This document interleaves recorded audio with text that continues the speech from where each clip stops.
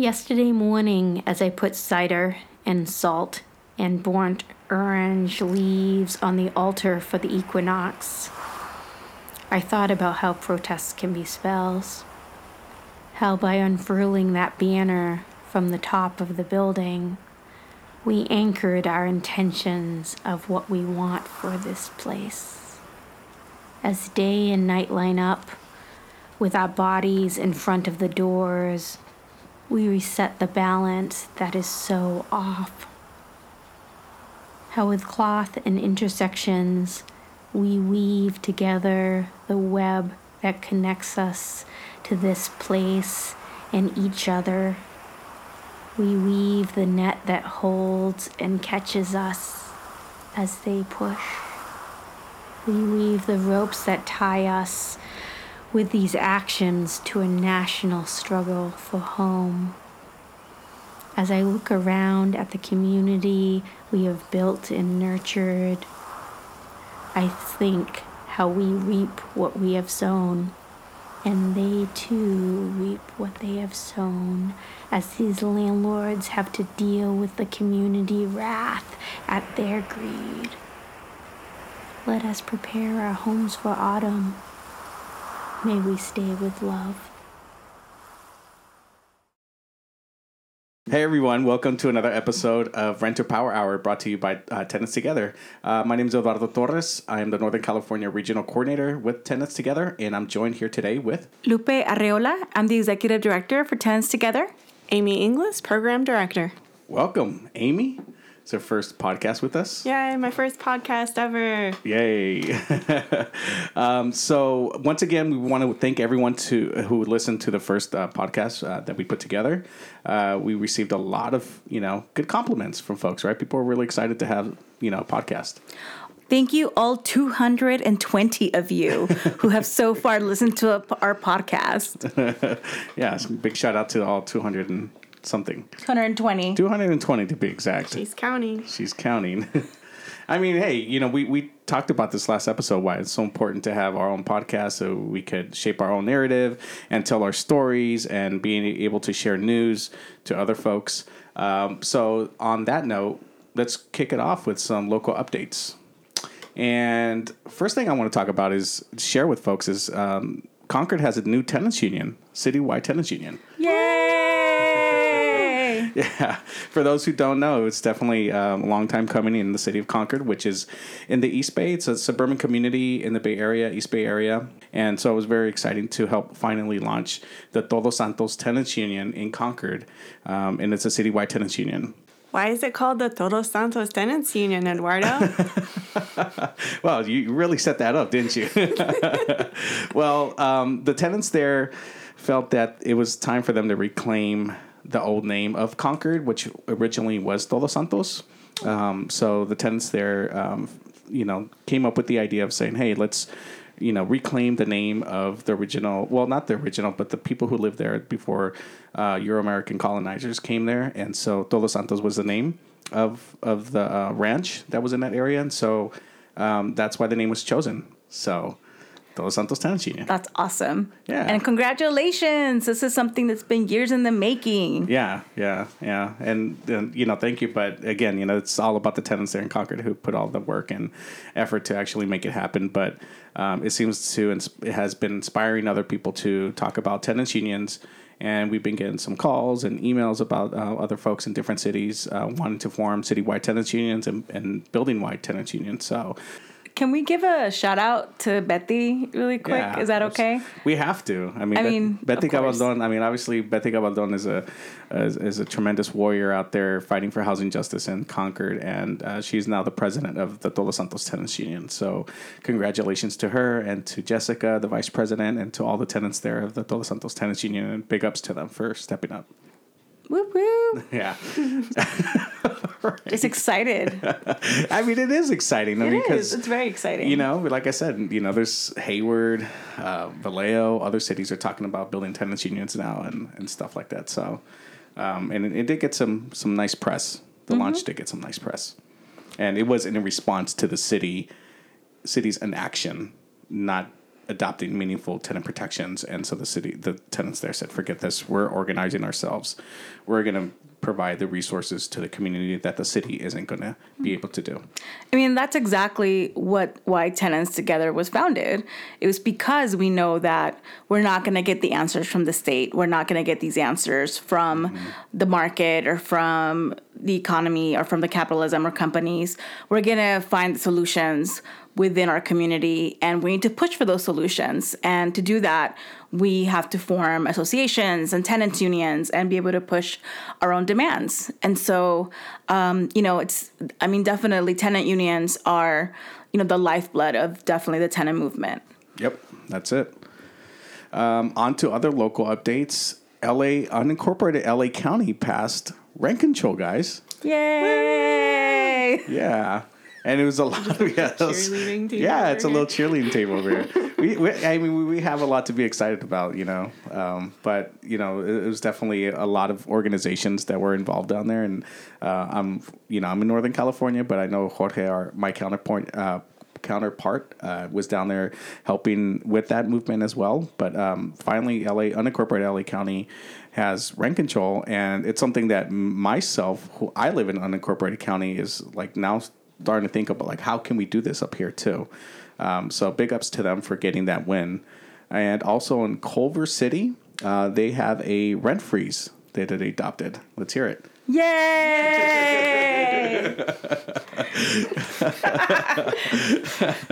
I mean, yay. That's dang right. So Culver City passed a rent freeze, and it's a temporary rent freeze. Do you happen to know any other details, Amy, besides it's a rent freeze? Is it temporary? Is it... Yeah, I mean, I think by definition they have to be temporary, but I know folks there are working towards longer-term real rent control, and that is what we need, and that's exciting to see the city council take action so quickly, and I encourage other city councils everywhere, all over the state, to keep doing it. Keep doing it. Keep doing the rent freezes. Keep freezing the rent, please. Yeah. Please, thank you. Yeah. And then we also have some news out of Modesto and Fresno. Modesto, in particularly, they just passed a rental inspection program, which is a big deal because if, folks who are doing the work out there working with tenants, we know that habitability issues are always a big concern, and it's always a big reason why to organize in buildings because, people are living with mold, bed bugs, and stuff like that. So big ups to Modesto for passing that, and I think Fresno is in the works right now to actually adopt a similar program as well. So Central Valley is also getting involved with some victories. Yay. Yay. Yay. Sorry, fell asleep there. Yeah. You gotta be a little more on it over you gotta be on it. And I was fortunate enough to go to Fresno last week they had a training on new laws, and it had a lot of the local legal aid organizations there, some local grassroots organizations, and it's really wonderful to see definitely that level of engagement around tenant rights in Fresno, and it definitely makes me hopeful that Fresno will also continue to follow the lead of other cities and really implement some strong tenant protections locally. Yeah, I mean, because that's a big need. I mean, just in general, like just myself, what I'm seeing here in the Bay Area with cities that I've come across where there's issues with habitability, you'd be surprised how many cities don't even have like a very good or even a functioning like inspection program. And that's something I have encountered even on the county level in Contra Costa County, where like they have just general inspection, but they don't focus on rental inspection. And there's a big difference. When you send someone out there to do code enforcement inspection, it's not the same as someone going out there doing a rental inspection program. And I think next level for people to reach for is not just a code enforcement program that exists in response to tenants and will answer people's calls, because there's a number of, like you said, code enforcement offices that are like, we just don't talk to tenants, is actually having people employed by code enforcement who are part of the community, who are trusted by the community, who understand that they're working for tenants. And you don't end up with, there is a reality sometimes that they're not centering people in the work, and people can also be displaced by code enforcement officers that aren't trying to like really work with the tenants and, you know, work with the landlord and make sure the landlord is making repairs, not just like red tagging a building and now everyone has to leave. Like, that's not what we want to see. So like any kind of tenant protections, it's important how it's done as much as it being done, you know? And I just want to like lift that up as a goal to have like community-centered code enforcement programs. I totally co-sign on that because I just, like I said, I mentioned cities who have some sort of code enforcement in place or something. A big, you know, complaint from tenants has always been like the person who is doing inspection has like no empathy, is just really like, well, you know, if I report this, you're going to get evicted. It makes people not want to report their problems. And I feel that this is having an effective code enforcement that, you know, will back up the tenant, especially when there's a lack of, a lack of repairs. And it's so central to that, even the smallest amount of responsibility that a landlord has to a tenant for the rent they pay. You're supposed to be getting services back for the rent that you pay. And when you don't get those services, who is there to help ensure that you do get those services? And then two, that you're not evicted or have your rent raised because you're demanding those services. Right. And again, this is like the basic part of that business relationship that tenants have with landlords and landlords have with tenants, which is that we're paying for, to occupy the space, and we're also paying for the services that come with repairs, and it comes with repairs and safety and so on. And if that's not being provided, the city does have the responsibility to ensure that that the landlord is meeting their end of the bargain. And thanks again to a tenant association in the 1970s for the warranty of habitability we have in California. Right. Yay! Happy Tenants Union Month. Yeah. And can you, maybe for folks who don't know, who is that tenants union that you're referring to? I remember the case was called Green versus Superior Court, but I'm trying to remember the name of the tenant association. Gotcha. I wasn't alive in the 70s. I was, but I'm not going to comment on that. What year in the 70s I was born. Lupe, no pressure. I'm all right. I'm good. I wear my 40s loud and proud. That's it. 40s are the new 20s is what I keep telling myself. But my body doesn't agree for some reason. Your body says absolutely not. Right on. So on that note, before we move on, I just want to remind people, if you're listening, if you're a renter living in California, Tenants Together has a statewide hotline. So if you're in Eureka or down in Calexico, California, you could call us and with your problems and your issues, and we want to be able to, have that support for you guys. So if you're listening to us and you want to give us a call, our number is 1-888-495-8020. That's 1-888-495-8020. And Lupe, go ahead. Let us know that you heard about it on our podcast. Yeah, we want to know how you heard about us. So yeah, I'm gonna go off on a limb and say if you mention the podcast for this month only, you get a free T-shirt. No. Okay. Can we have a volunteer to help us with the mailing? Yeah. Yes. We'll do that. I will help with the mailing. Hey, if you listen to this podcast and you call our hotline and I got you. For the month of October. Just for you got to put a 30-day limit on it. So for the month of October. We only have so many T-shirts. But we do want to get our swag out. Yep. So once again, if you are a tenant, a renter, and you're listening to this podcast and you are facing issues, please give us a call, 1-888-495-8020, 1-888-495-8020. We have how many counselors helping us? We have about between 40 and 50 counselors and volunteers. Actually, they're all volunteers who help us throughout the entire week to return as many calls as possible. Is it okay if we take a second to give some tips to people who give us a call? Sure, absolutely. Great. So here's some tips. If you're going to call our hotline and you have a tenant rights issue you want some information on, here's some tips on how to get the best out of our hotline.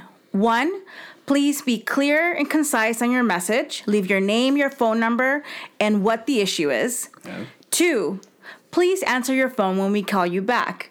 This is actually an issue. So many people don't have their voicemail set up or don't answer unknown numbers, myself included. Mm-hmm. And so, when we call from a 415 number, people sometimes don't answer. And so, our counselors have such a limited time to be able to get back to people that, when we call, we want to be able to reach you. We want to be able to talk to you. So please, if you call our hotline, we definitely are more than happy to talk to you. But please leave a short, concise message, your name, your phone number, what city you live in, what the issue is, and please answer your phone when we call. We'd love to talk to you. Yeah, we're not telemarketers. We want to help, so answer your phone. Yes. Right on. Well, let's talk about some statewide stuff. There's a couple of things to talk about. Let's talk about SB 329. Lupa, do you want to take the lead on that? So the legislative season is over for right now. And so now that the battle has ended for this year, for the legislative year, so here's one of the definitely significant wins that came out of that. So that would be SB 329. So SB 329, what it does is that it prohibits discrimination based on if you have Section 8. So we've all seen Section 8, no Section 8, right, on all types of, rental ads on websites, on Craigslist, newspapers, if you still have it in newspapers, right? Everywhere you see no Section 8. And so what this bill does is that it actually prohibits that.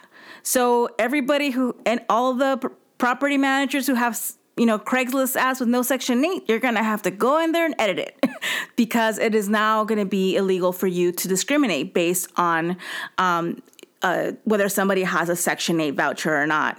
And it is one of the few ways that people are able to get a consistent and permanent or, mostly permanent rental subsidy from the federal government.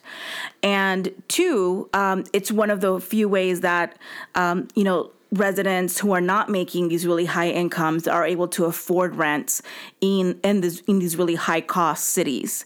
And so the fact that this is no longer going to be a reason why you can deny somebody housing, that their rent is partly being paid by the federal government, I think that is really substantial and that's really important. And thank you to everybody who sent a letter to your local representative, who called their local representative, who told their stories, to help highlight the need for something like this and the need for SB 329 and that for it to pass. So it's exciting. So it passed? It passed. And where is it at right now? What's the process? So right now it's still to be signed by Governor Newsom.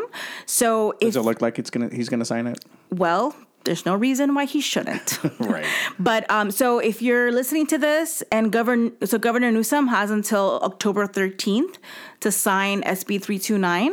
So, we need to all pressure him to make sure that he signs it by October 13th, which would be next Friday. And if he doesn't, we're not going to be happy. If he doesn't, it'll be a huge slap in the face of every tenant that has struggled to get housing with a Section 8 voucher. Yeah. Amy, do you want to add anything to that? I just want to mention how excited I am about this bill passing because in 2016, I helped work on a similar bill, SB 1053, which was at the time sponsored by former Senator Mark Leno. Mm-hmm. And I don't think it even got a floor vote. I'm trying to remember. I think it got out of Judiciary Committee. I don't think it even got a floor vote in the Senate. And we talked about the year after bringing it back and having it limited to maybe it'll work, it'll go somewhere if it's only limited to veterans or something. This is the usual Sacramento legislative formula. Can you limit it to some group of people that everyone's supposed to care about? Mm-hmm. So okay, maybe veterans. And our partners, Western Center, didn't move forward with doing that. And then it was brought back again this year with Senator Holly Mitchell. And so she's fantastic. And I'm just like, want to say it was just like so heartbreaking to not see that go anywhere a few years ago. Right. And like, what a different political moment we're in, where like this bill is like that bill at the time was considered like controversial and, oh, this is, too much. And like this year there were a lot of other tenant protection bills, which we'll keep talking about. And it was kind of able to ride the coattails of that. So just a little bit of legislative history. If for some folks who might feel like, oh, well, that's not enough. That's not totally what we need. Like this is actually a big freaking deal in this, in this legislature. So, yeah. I mean, it's huge because like how many, like, as Lupe mentioned, like how many times have we seen online ads where, here's this apartment that's available, but no Section 8 big cap letters and stuff like that. So, yeah, I'm really excited because I've had friends who have or had Section 8, and over the years, they've all told me the same thing, how hard it is to get into housing. So You have 1 week, Governor Newsom, sign the bill. yeah, Gavin, listen to our podcast, sign the bill. So let's go. Are we done with SB 329? Is there anything else we want to talk about within the bill? Yay! Yeah, yeah, it passed. Yay. Yay! You guys are getting it down. Right. Now let's talk about AB 1482. All right, let me take a deep breath before that one. Sure. It's going to take a lot of breaths. Okay, so AB 1482. So AB 1482 is a bill that recently passed our California legislature, and so it was definitely a very important bill in that it proposed a rent cap across the state for certain types of units, and as well as proposed some just cause provisions. Just to be clear and to be upfront, Tenants Together, we did not take a position on the bill because even though it was definitely an important attempt at the state level, we felt and still do that it is not sufficient to actually deal with the housing crisis and the crisis of high rents that we have in our state. And so just to put that out there, we think that the power, while we can fight for better state laws, state bills, and we're building to that, every year. We do believe that the power does lie with local tenant unions and local ordinances that are enforceable by the elected officials and representatives that people have to directly answer to at all times. So what AB 1482 does is that, so it sets a rent cap of 5% plus the consumer price index, either regional or state, depending on whether your city falls under a regional consumer price index or not. And it sets that as a rent cap. And it also sets some just cause provisions for evictions. That would be, for example, and so actually, let me back up just a moment, is that, so who is covered, right, by this? So it is limited to multi-unit buildings that were built before the last 15 years, and that's going to be on a rolling basis. So starting January 1st, 2020, when it's effective, it will be units built, multi-unit buildings built up to January 1st, 2005, right? And that's going to be building on every year. So every year, an additional year of buildings is going to get added, basically. So basically, like, next year will be 2006 and then 2007 every year. And just to be clear, AB 1482, it sunsets in January 1st, 2030. So this is a 10-year law, basically, that's going to be on the books. So it's multi-unit buildings, again, that were built as of right now, were built before January 1st, 2015. Sorry. Okay, I'm moving this around too much, sorry. And So it's duplexes where the owner does not occupy one of the units. And it's also applies to single family homes that are owned by a corporation or that are owned by an LLC, which is a limited liability corporation, where one of the entities is a corporate entity. So where one of the entities is not a natural person. So in other words, like if my, I don't know, like my brother's friend owns multiple homes and he doesn't have an LLC or he's not a corporation and he's spreading them out, do those tenants, are they covered? No. So it has to be, if it's a natural person, then the house is not covered. The single family home is not covered, which is unfortunate. But that was more geared towards companies like Blackstone, Invitation Homes, which is Blackstone. As we know, there's a lot of global entities and global financial entities that have been getting into buying up single family homes and becoming Wall Street landlords, basically. And so it was really geared towards those specific companies, although we would argue that all single family homes should be covered.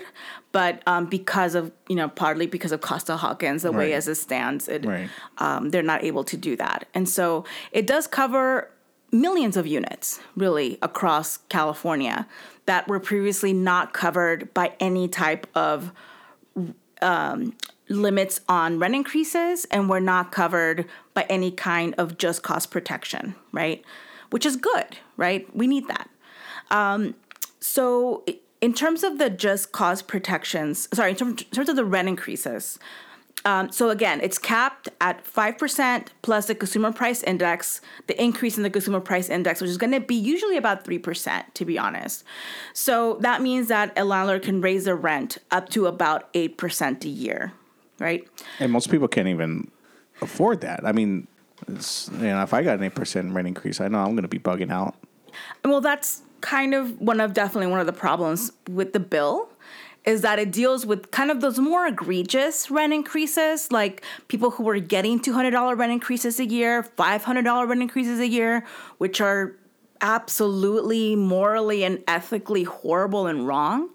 But unfortunately is not dealing with those rent increases up to 8% a year that become destabilizing within a couple of years, right? So within a couple of years, your rent would have gone up 16% if the landlord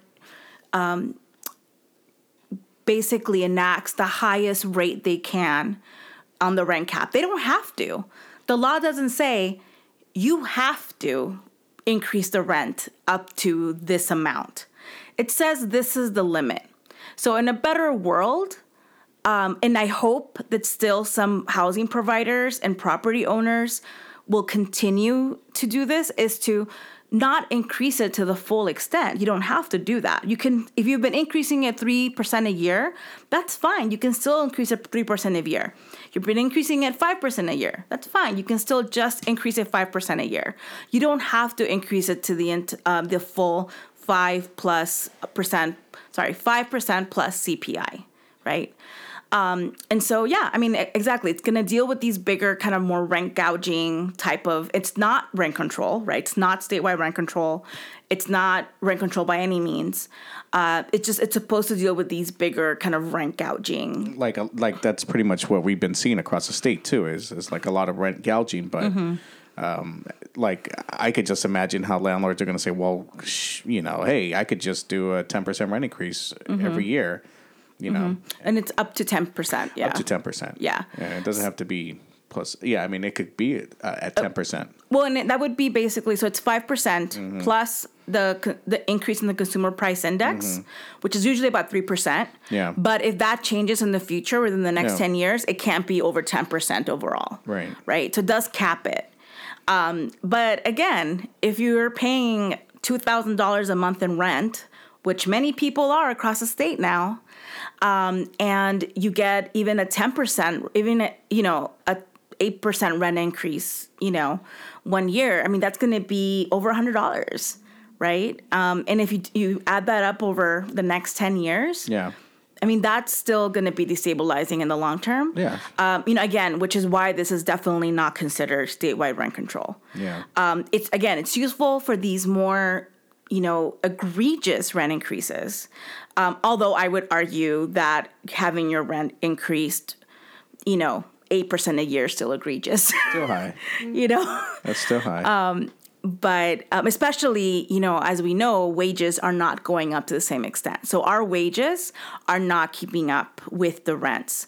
There is no jobs housing fit, where the housing that's being built and is priced at for the jobs of everybody that's in the area, including the service industry, including janitorial industry.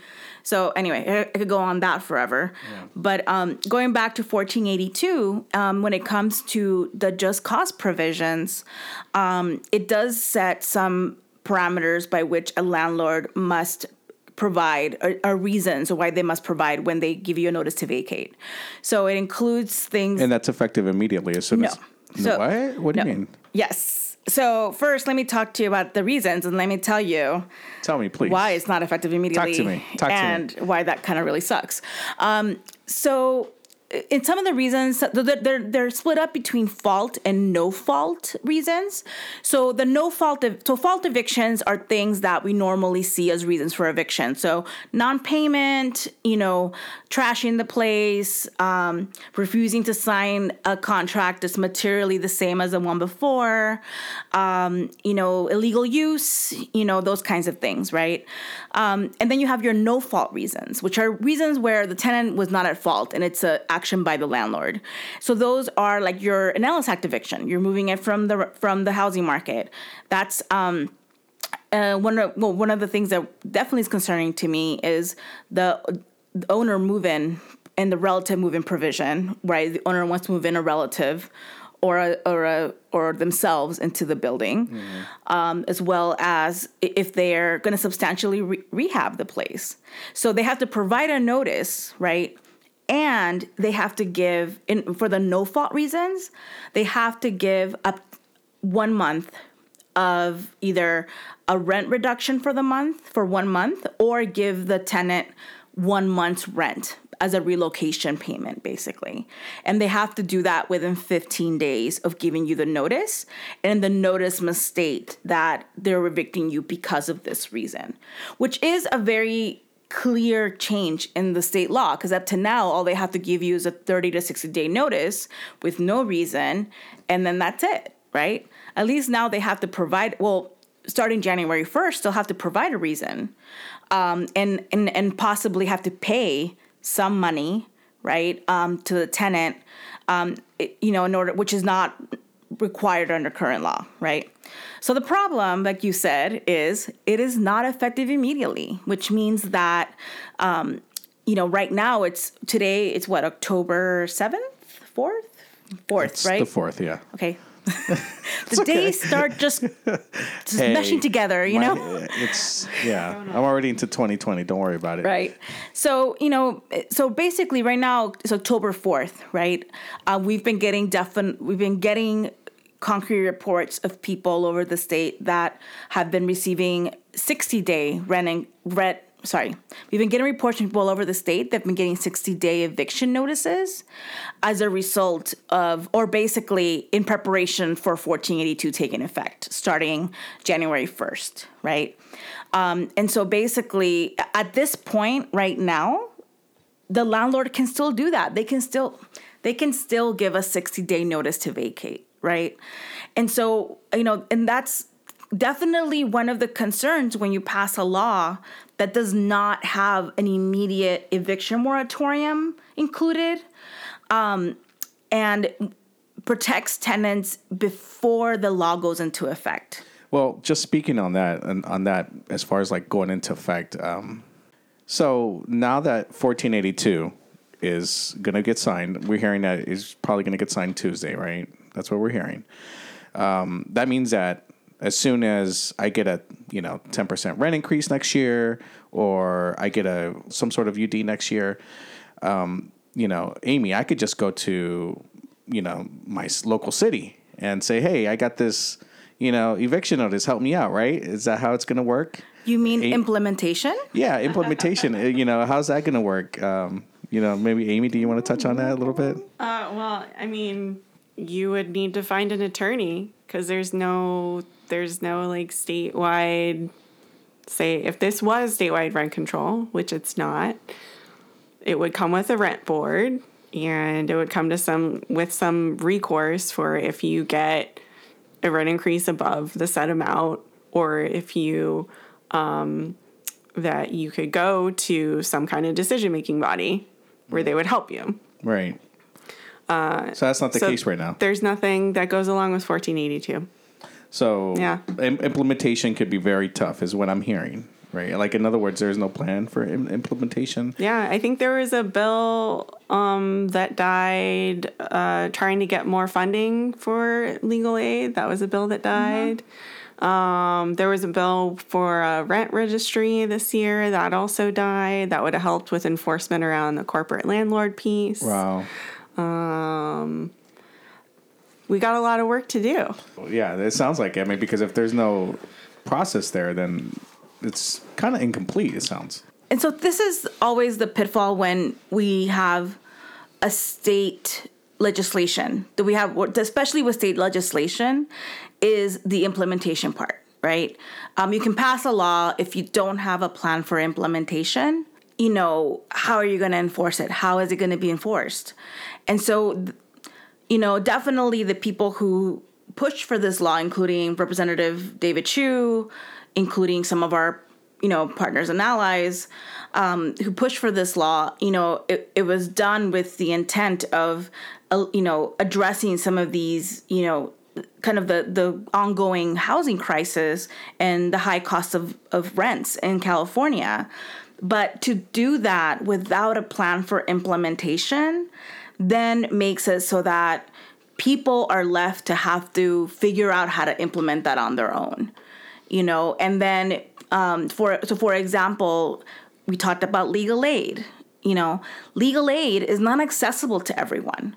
One, if you're undocumented, if you make $1 above the still relatively low income threshold that they have, if you can't get to a legal aid because it's 2 hours by car because you live somewhere out in Kern County, for example, and you can't even access legal aid, you can't get the time off of work to go there. All these things that are barriers, current barriers to people utilizing the little legal services that there are. Then you'll be at even a worse disadvantage than somebody who even knows to go to legal aid to be like, hey, help me enforce this. Because currently there's no directive at the state level or real concrete penalties. And again, yes, these things can be built in, right, in future legislative years, hopefully this next year. They can be built in, but what happens in the meantime? In the meantime, people, like right now, entire buildings are getting notices to vacate in 60 days. Right now, people are paying these really high rent increases that they received since March 2014, since March 2019.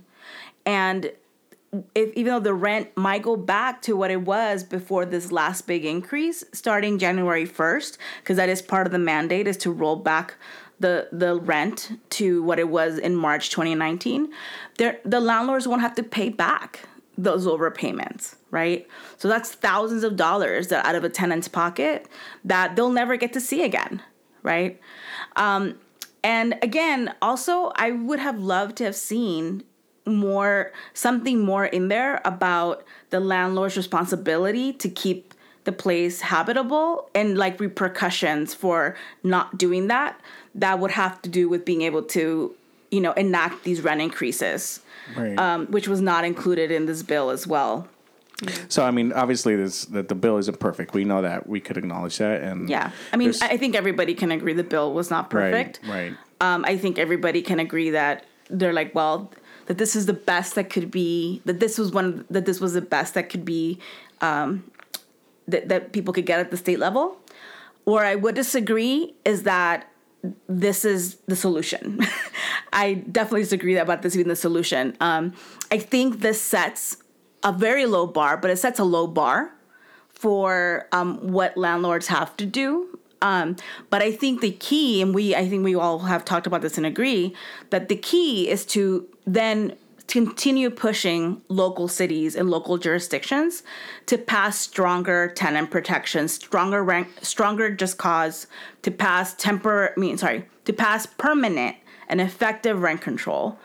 And, this bill isn't going to do that. And this bill is not going to do that.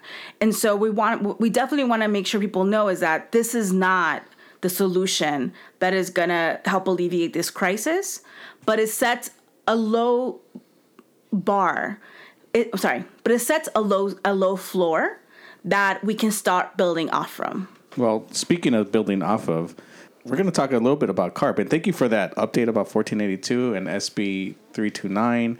But we do have a great update and preview of carp. And is that a fish? It sounds like a tasty fish. I love fried carp. Or is it a statewide California Renter Power Assembly? What? Happening next weekend? Yeah, Amy, do you want to talk about that? Oh my God, I'm just really getting ready to talk about it. We have been organizing so hard on so many things over the last year, but one of them is a renter assembly. Our second time tenants together worked on a statewide renter assembly. The first time we did one of these was in 2017. This year we went all out helping to organize Northern California Regional 1, Southern California Regional 1. Those happened earlier this year. Shout out to our co-conveners, Homes for All California, Alliance of Californians for Community Empowerment, a number of local member organizations all over the state, and been getting together, planning this thing. And what is, I think, to me, super exciting about it is we are trying to push ourselves to vision long term, not just anti-rent gouging, right. Real rent control. Mm-hmm. Can we have vacancy control in California? What is that? Yeah. And can we have decommodified housing? Can we actually tenants own their own housing? Sounds exciting. And not have as many landlords? Yay! Perfect world, right? I mean, some landlords are cool, right, but often people can do things themselves. So what are we going to do? We're going to try to figure that out next weekend. Long-term 10-year vision, some short-term vision, and how are we going to get there? We're going to try to collectively strategize. This is going to be, just imagine a room full of 400 plus people hashing it out, debating, strategizing, coming up with a collective vision for the next 10 years and how we're going to get there. So that's what we're gonna do, and it's going to be fun. Yeah. It should be. I hope so. I'll be there. Yeah. Eduardo will be there. Lupe will be there. Come find us. Yeah, come find us. But Amy, when is it happening? What time? Where? And what city? I want to know more about that. October 11th through 13th. So Friday night, if you're coming in from out of town in particular, town is Inglewood. So it's going to be in Southern California because the last one in 2017 was in Northern California. So we like to switch it up, acknowledge all centers of power in the state. We can work together. That's it. We really can. And there's something fun happening Friday night, though. I mean, there's like a documentary being shown and discussion. Yeah. Yeah, there's a documentary that we have some artists who've been working on that for a while. It's going to be a new showing. It hasn't been shown before. Meet and greet. People have some food and drink and music and hang out and get to know each other a little better. And then Saturday is really the big, like, vision and strategy day from, 9 to 5 all day. We're going to be working hard. And then Sunday morning, there'll be workshops, and then Sunday afternoon, trying to bring it all together, see if we have a cohesive plan for the future of the tenant movement in California. Nice. So if you want to be a part of what we're going to do next, come join us. Tenants and their allies are welcome. It's going to be a fully bilingual event, English, Spanish. There will be childcare. There will be a beautiful healing space. Some local healers are helping to hold down a lot of culture, music, you name it. So it's going to be fun, and we're going to work hard. And it's happening at what high school is it? Morningside High School in Inglewood. Inglewood. Yeah. That's it. Really excited about going there. there. So thanks again, Inglewood Unified School District, for hosting shout us. Outs to them. Big time. And if I'm listening to this podcast leading up to the CARP, can I just show up? And do I need to register? How's that working out? Registration is closed, but you are welcome to show up. And we're planning for that. We're planning for folks who didn't necessarily know about it already and want to just show up. So please do. What about like information? Where can I find more info about that? carenterpower.org has the location. It has more information about what we're doing. Great. I'm excited. I registered late, but I'm registered. I'm there, guys. Do you have your ride to go down? I have reserved my ride, and I'm still waiting on confirmation about my hotel. Wink, wink. And we're good to go. We're good. I'll be there. I'll be there. We'll be there. I think I might have a couch you can crash on. That's good. All right. Well, thank you so much for that update, Amy, because a lot of folks are really excited about California Rent-A-Power Assembly. And, and this is something that I remember going to the first California Rent-A-Power Assembly, which was in LA in 2017. Yeah, it was the same year we did this other statewide one in Alameda. But this one was in February in LA, and then we did it in Alameda. And it's a really great opportunity to connect with folks, not just folks that you work with regionally, but across the state, and for everyone to get on the same page and, come up with a strategy to win in California, because we really need it. Let's talk about what's happening right now in the Bay Area. And I believe it's also happening kind of in California in general.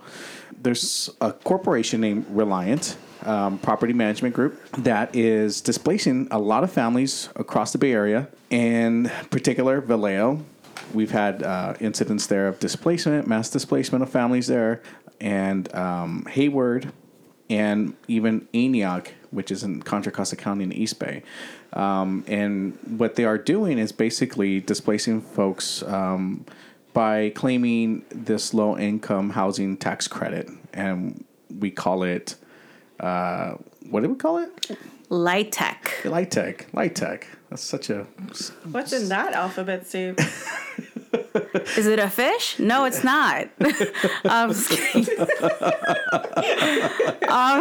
Well, I mean, before you kind of explain about like the tax credit stuff, because I'm just getting versed myself about this stuff, and I've been helping the tenants organize in Antioch, and there's a city council meeting on Tuesday where tenants there are going to speak about what's happening to them, but maybe kind of give an explanation of how that's happening, but not just with the folks who are under Reliant, but across the state or cases like that's happening right now, because it seems to be happening a lot more lately. Mm-hmm. So let me start from talking about, so over the last 30 years, especially, there's been a huge disinvestment by the federal government in subsidized housing, affordable housing, and really have been kind of taking, HUD has drastically cut its budget, its housing and urban development. It has drastically cut its budget and has been providing record low amounts of funding for cities to be able to build subsidized and affordable housing. So because of that, and that combined with the loss of the redevelopment agency in California a few years ago, but under Jerry Brown, caused there to be really a huge gap in resources to build affordable housing, and as well as, but basically for resources to build affordable housing. And when I say affordable, I don't even mean like public housing, right? Because public housing will always still be federal housing. But what I mean is just, housing that's affordable to people that, make minimum wage, affordable to people that make, $20 an hour. It's really housing that's affordable to working class people, right? And so because of that, we started seeing a rise in low income housing, tax credit housing, or construction, as well as, and so what the low income housing tax credit program does, it's a program under the IRS.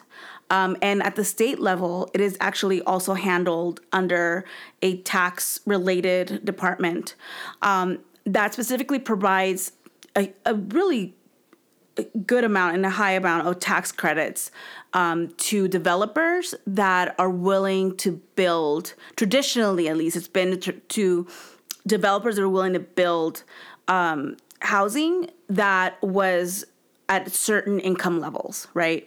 So it was usually at about 50% of area median income, or, and so it was, they said, hey, we'll give you these huge tax credits, right? If you build this housing at below what the market, what a market rate apartment would rent for, right?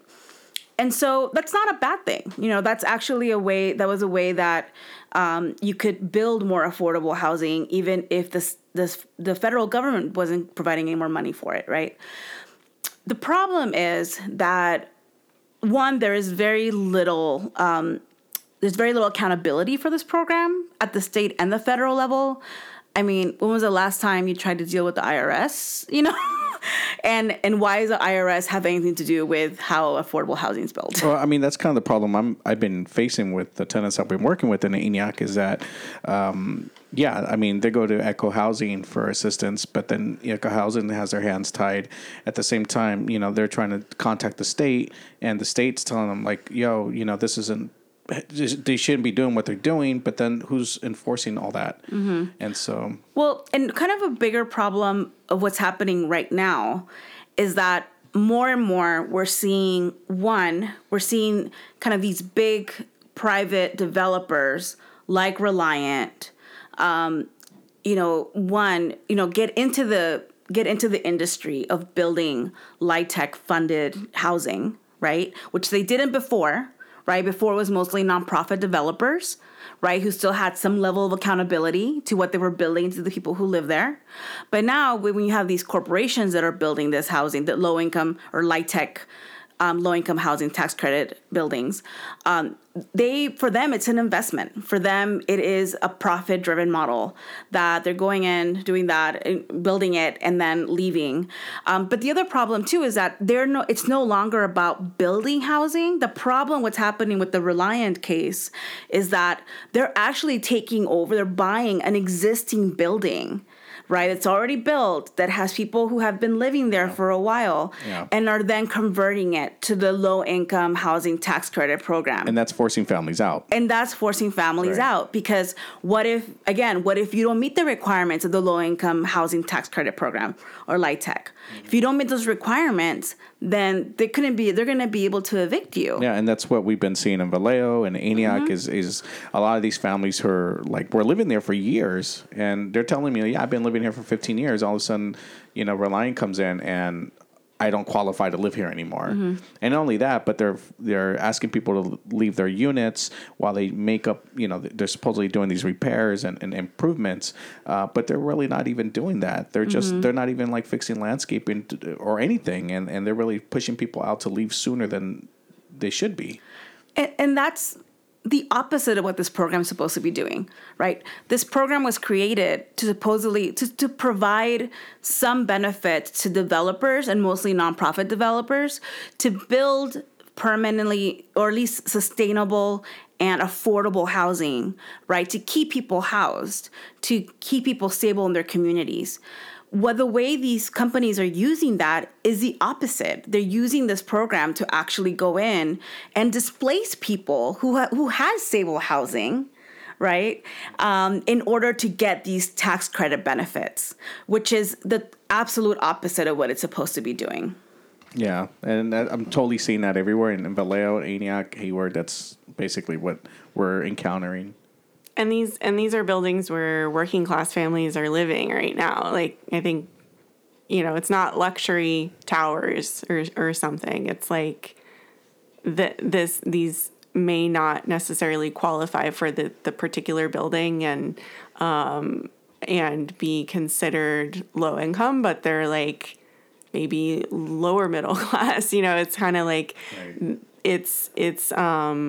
It's important to keep families in their homes, wherever they are. And like, it's these types of buildings that aren't even, are, I guess, naturally occurring affordable housing, right. And that's why they buy up buildings like that, because they can turn them around and make a profit. And, so we are seeing that, tenants are actually fighting back, which is really exciting, actually. So, for example, the tenants you've been working with out, with that, sorry. So the tenants you've been working with out in Vallejo, out in Antioch, all these other areas are getting impacted, are saying, no, this is not okay.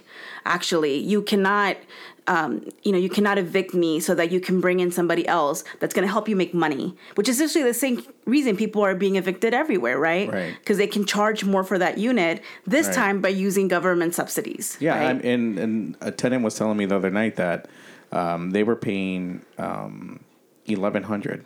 And they looked up, and she showed me on Zillow or whatever application she pulled up for rental housing, and same apartment building, $1,600. Mm-hmm. They're charging now. Mm-hmm. And the thing is that because the low income housing tax credit program, it actually it gives a range of what rent can be charged for certain area median income ranges. And what ends up happening is that then you have, companies like Reliant and even some of the nonprofit developers, to be honest, charging like the highest amount possible in that range, right? They don't have to, right? So much like we were talking about with AB 1482, that even though it has there's a rent cap, right? You can charge up to this much. You don't have to do that. But then, because these companies are so profit driven, right. They're like, we're going to squeeze every single dollar that we can out of these buildings. And they're doing that under the guise of supposedly creating affordable housing, which I feel is really the most like nefarious thing of all. Yeah, they're lying to the public. They're actually lying to cities too, because, the mm-hmm. city of Antioch approved the project, and now the city of Antioch has Reliant on their agenda for a city council meeting on Tuesday because tenants are being displaced. And I think that's why we need not just affordable housing, but decommodified housing. Yes. Housing is a human right. Yes. It should not be for profit. And also, for example, even here in San Francisco, recently, there was a building that is a LIHTC building where they were getting, pretty substantial rent increases, and they fought back. They said, no, actually, we cannot afford this. And you're actually working against, affordable housing by doing this. And they were actually able to get that rent increase negotiated down because they don't have to charge that full amount. They don't have to charge the highest amount in that range. Right. They can easily charge less. Right. So they were able to, because they fought back, mm-hmm. they were able to get that developer who's currently running that building to charge less right. than that amount that the highest range they were able to then have the landlord decrease the rent and to decrease the increases because he can. And also, we need to ensure that there's some better accountability at the state and federal level for the LIHTC program because that is where the majority of affordable housing funds are going to be coming from in the next years, considering that the federal government is further reducing subsidies to create affordable housing. And, and so that's going to be where it's going to be coming from. And we need we need some accountability from that program. Yeah, they need to step up their game because people are getting pushed out, and we already have a housing crisis. And when you have like affordable housing being affected even more, that just creates even a bigger mess. So, well, we are done. We're wrapping up now. So, just before we, do you want to say any last words before we wrap up? It looked like you were going to say something. I'm just sad because this is so much fun. Well, there'll be more episodes, hopefully. Lupe wants to do a weekly podcast.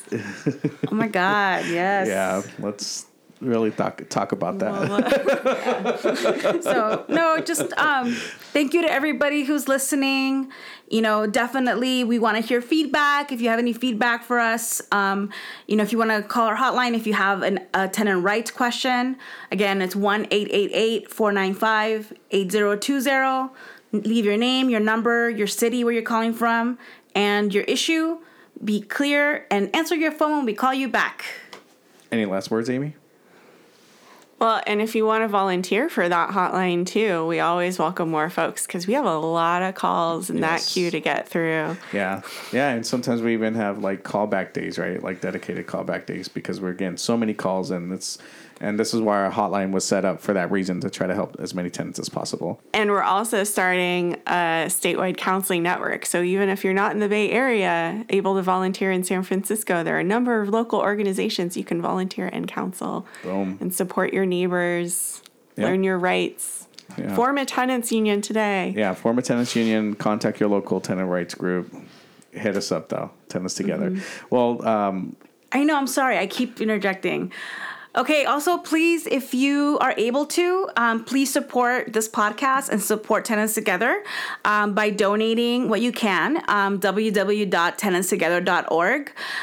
We don't accept money from big banks, big corporations, and would really appreciate your support. Great. And I'll just give ourselves one last plug. If you're in Northern California and you're looking for organizing needs and you're interested in trying to set up some sort of support system for a movement that you're trying to build in Northern California, you could contact me, Eduardo, at tenantstogether.org. Same in Southern California. We have a Southern California coordinator, Jorge Rivera, and you could contact him at jorge@tenantstogether.org. I also want to give a shout out before we end this to Fred for coming in and recording the intro that we had in the beginning of the show. Big shout out to Fred from Housing Rights Committee for coming in and recording that beautiful piece. You've been listening to the Renter Power Hour, brought to you by Tenants Together. Listen to us next month.